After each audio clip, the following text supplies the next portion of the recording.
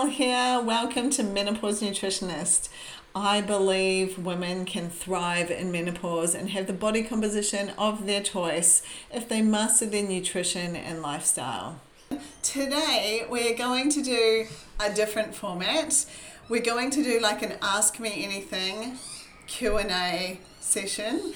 Now, this is inspired by my 6-week program. Every week we have a Zoom call on there, and it's basically just ask me anything, bring any questions. And these Zoom calls are they're like gold, because everyone has like different things going on their journey, different experiences, different challenges, different wins, and everyone gets to learn. So I thought I would mix it up and try that format over here. I already have a few questions that I have been asked recently that I'm going to start with. And then anyone that is watching this live online, they can tune in and basically ask me anything that is on their mind, and I will give it a shot at letting you know my thoughts or my answer to it. So before we get started, I will just remind you my Thrive program is currently running. We're in week 2. So if you missed that round, or you want to be updated when I do my next free protein challenge, then I will pop the link in the notes and make sure you grab it, sign up to the wait list. That is how you can stay connected with everything I do. That's the best way. So you get a discount, you get bonuses, you get recipes, all the things. So that's the way forward if you want to know what's going on. So let's dive into it. This is like a questions and answers. If you are listening live, like I said, then you can ask anything and I will do my best to answer it. And then, of course, if you are actually watching this, you can come back and I'll try and answer your questions regardless. But I'm going to start with a few random ones that I've had over the last week. The first one was about what deodorant I wear. So at the moment I am using this, it's called No Pong. So it's just one of the natural deodorants. You just, wipe it on. It's like a cream. So that's the one I am using currently. I haven't used the conventional deodorants, the old, the ones with aluminium for a long time now. So I always kind of try and find something that's natural and that smells good. And this one is the current one. Another question I get asked quite often is about greens powders. Do I use a greens powder? Now, I personally don't use a greens powder. And the reason for that is because if you're in my program or if you're my one-on-one clients, you realize that we actually eat a lot of vegetables. So if you're eating your vegetables, you don't need a greens powder. If I had a client that did not like vegetables and struggled to eat them, then that is when a greens powder might be helpful, because a greens powder is really just dried out vegetables that are ground up into a powder and you're just consuming it in that fashion. So I don't use a greens powder because I actually consume my vegetables, and that is where you get your micronutrients, which means all your minerals and vitamins, and it is very important. So you have to just find out where you fit, what type of person are you? Are you one that's going to eat your vegetables? If you're not, then a greens powder might be a good add-on for you. Another question I've had a lot recently is about treats. So I do have a sweet tooth and I do like having something after lunch. I will obviously make different bits and pieces like homemade protein bars or homemade protein balls and things like that if I'm out of time. This here is the current favorite. They are called Cookie Dough Bites by Wallabies, and the reason I like them is they're really little, so I can have 1 or 2. It satisfies my sweet craving. They've got a little bit of protein in them. They're actually keto friendly, so whenever I'm looking for a sweet treat, if it says keto, then that is actually a major win and like a thumbs up for me, and that is because it means it's got no sugar in it, and the sweeteners they are using will not spike my insulin. So if you listen to the content I put out, I talk a lot about insulin and regulating your blood sugar. So I don't want to be spiking my blood sugar. This uses erythritol and stevia. So those are natural sweeteners that won't be spiking my blood sugar, and that matters to me. So those are the favorites at the moment. Another question recently I had was about teenage years. Completely not nutrition related, but for those of you who listen in a little bit, or maybe you're new, I have 3 daughters, and I think there's a correlation between when they're teenagers and how busy life is and how we then neglect ourselves. And there's a couple of reasons for that. One, it's because we're so busy that we're time poor. Like we're literally mum's taxi. There's a lot of emotional stress. I know each time each of my daughters was like in grade 12, that whole year was like, had like just an underlying stress because there was pressure from all sides. And this contributes to why we neglect our health and then get ourselves in situations where then, we've put on weight or we're not exercising, and I do think it matters. So the thing with teenage years is they are stressful and they are hard. Well, that's how I found them. But they're just a stage. So we have to just kind of, if you're in that space where you're coming into teenage years or you're in teenage years, it's combined with just like such a busy stage of life. And my advice to you is obviously to try and do your best to still prioritize like some exercise, some nutrition, some things like this. So then when you do come out the other end, because you do. So my youngest, actually, we've only got one at home now. So we're nearly empty nesters. But my youngest is coming up, she'll be 20 this year. So it's a stage, and when you get through the stage, then you can actually really pull back into yourself. But at the same time, you don't want to just take your foot off the gas and completely neglect yourself, because it's just so much harder to get back on track if that's what happens. So if you can carve out some time and even do it with your kids, like get them involved. I see some people who are in that stage at the moment, going for a run together, or I actually tried to do that with my youngest. Like we went and did Pilates together that year, and it was actually really good. It was a way to connect and bond. So I feel for you. It is a tough stage.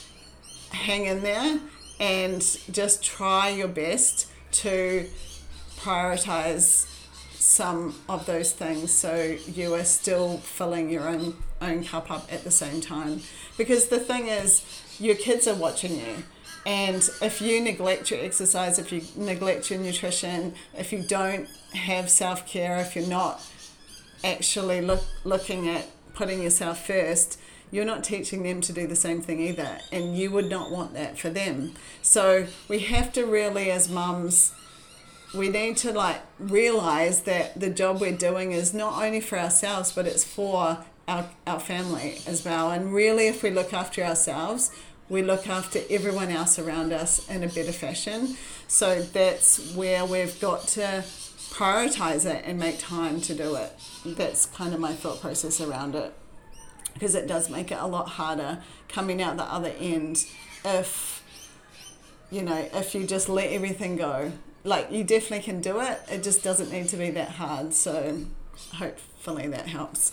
I get asked a lot about when I started lifting weights. So I found CrossFit just after I turned 40 years old. And honestly, it was just by accident. I went with some friends that were going, and I just loved it straight away, because every day you go is something different. So I didn't make a conscious decision. I just am super grateful that I found it and I loved it.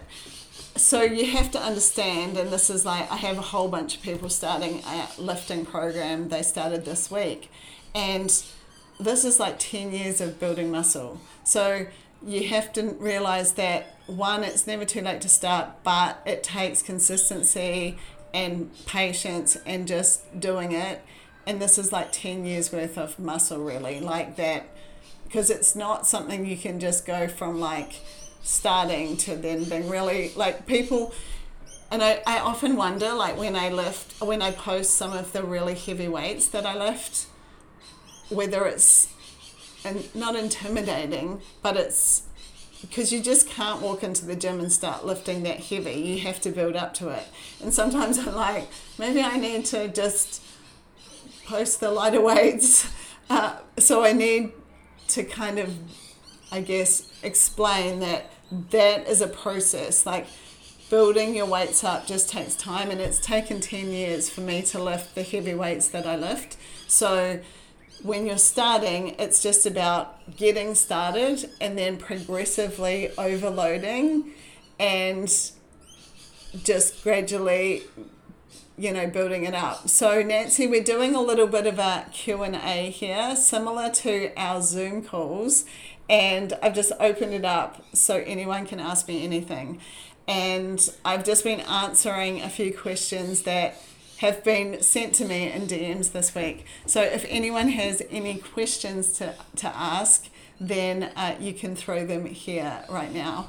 I will tell you that this is the top that I bought yesterday on sale, and I just took it in on my sewing machine because it's actually a size 16. And funny thing is, I was at the store getting it and it's on sale and it's like the last one, and the girl's like, I think she looked at it and realized that I was not a size 16 and she's like, oh, I had so many people like checking the size and then being upset because it didn't fit them. And I think she was trying to give me the hint that it wasn't my size, but I totally had a plan to adjust it so it worked for me because I loved the fabric. So look for some bargains, people, because you can actually fix things up and save yourself a lot of money. I think it was $70 and I got it for like $29, so I was pretty happy with that.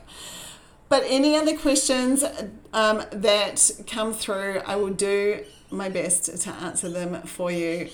I did start, yes. So I've got a question here. Did I start the HRT? I have started the HRT, yes. And like I mentioned, I talk about HRT yesterday and that I've started. And actually someone did ask me a question about how to find a doctor that is good with hormones. So I'm not really sure the best. So I know that in America, for example, they have a whole menopause organization that you can plug into and they tell you the good doctors. I actually had a friend recommend this particular doctor that I went to see. And then when I did see my GP was like quite good because she said to me, look, if you want to look into this further, because I was asking her questions, and she was like, look, if you want to look into this further, I'm obviously a GP. I know some stuff about HRT, but it would be better for you to go to a hormone doctor that specializes in this. And so she actually had like 2 or 3 people that she also recommended, but it was someone else that gave me this recommendation, so I followed that one first. And then I think it comes down to when you go, how you feel about that person, because we're all different and sometimes we don't connect with the person that we're seeing. And I think that that's quite important too. So if I had have gone to this person and not like felt like good about it, then I would have maybe gone back to my GP and got one of her recommendations. I think you really have to feel comfortable. And if you don't feel comfortable and you don't feel heard, or even just like, not even just heard, just you don't feel like happy to share, because we have to be able to talk about sex and our sex life and what's going on. And if you don't feel comfortable to do that with that individual, then they're not the right one. because this is important. And it's important stuff. And and I had a lot of people reach out after I did that talk yesterday about HRT saying thank you for talking about it, because no one talks about it. And it really is, I do my best, and it's hard because I'm on a public platform, so there's I want it to be appropriate, but these things matter, and we need to, as women, be able to know that actually being dry as a desert down there is not normal. And for my experience, that just snuck up on me. It wasn't overnight I went from that to that.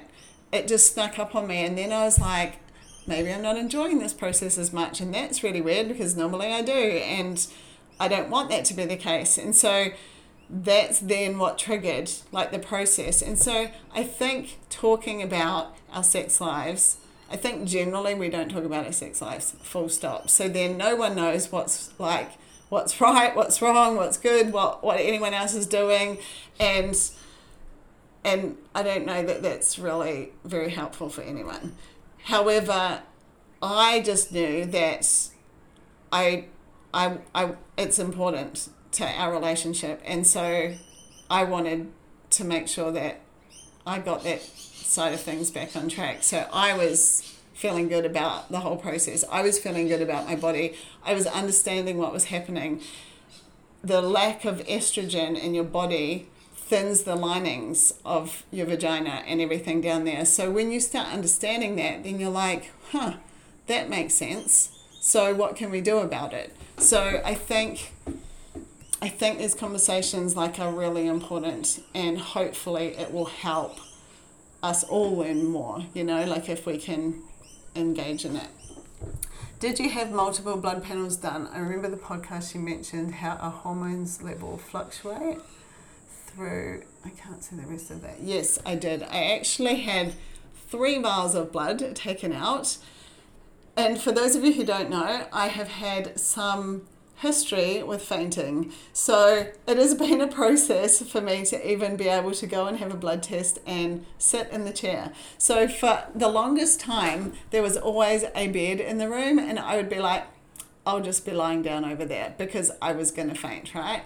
So it has been a process. I'm 50 now, and now I can sit in the chair and not faint. And then this one recently was the most challenging one I've done, because literally it's really quick having a blood test normally. If they just take 1 vial out, it's really 10 seconds and it's done. This was 3 vials, and I'm really doing a lot to distract myself, and I probably was talking 100 miles an hour. The poor nurse, she probably was what is this lady on? But I didn't faint, so that was one thing. But yes, she checked a lot of things, things that I've never had checked before, my testosterone and my cortisol and different things like that, which was really helpful.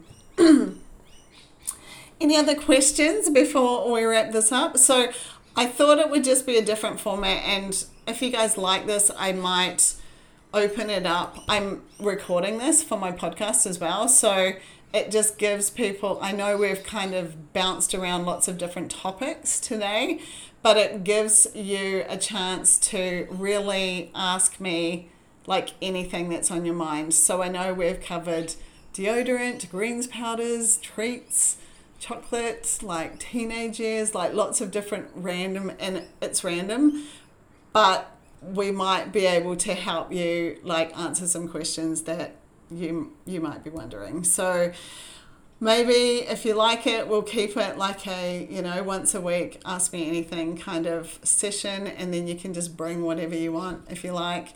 I just think it's some of the content we're talking about is just stuff that we just don't discuss, and the more we can really lean into that, I think as women we will do a lot better job.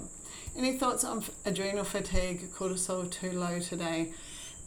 Interesting. I've got the same issue right now. So my cortisol's too low as well. So I think I have a bit of ADHD, right? So I need to then balance it with making sure that I'm relaxing, making sure I am like giving myself the balance in my own life. So I have got a lot better, I can promise you, but my cortisol is still like too low. So I have something I'm taking that the doctor recommended to help as well. But I think as women, cortisol is a real issue in menopause.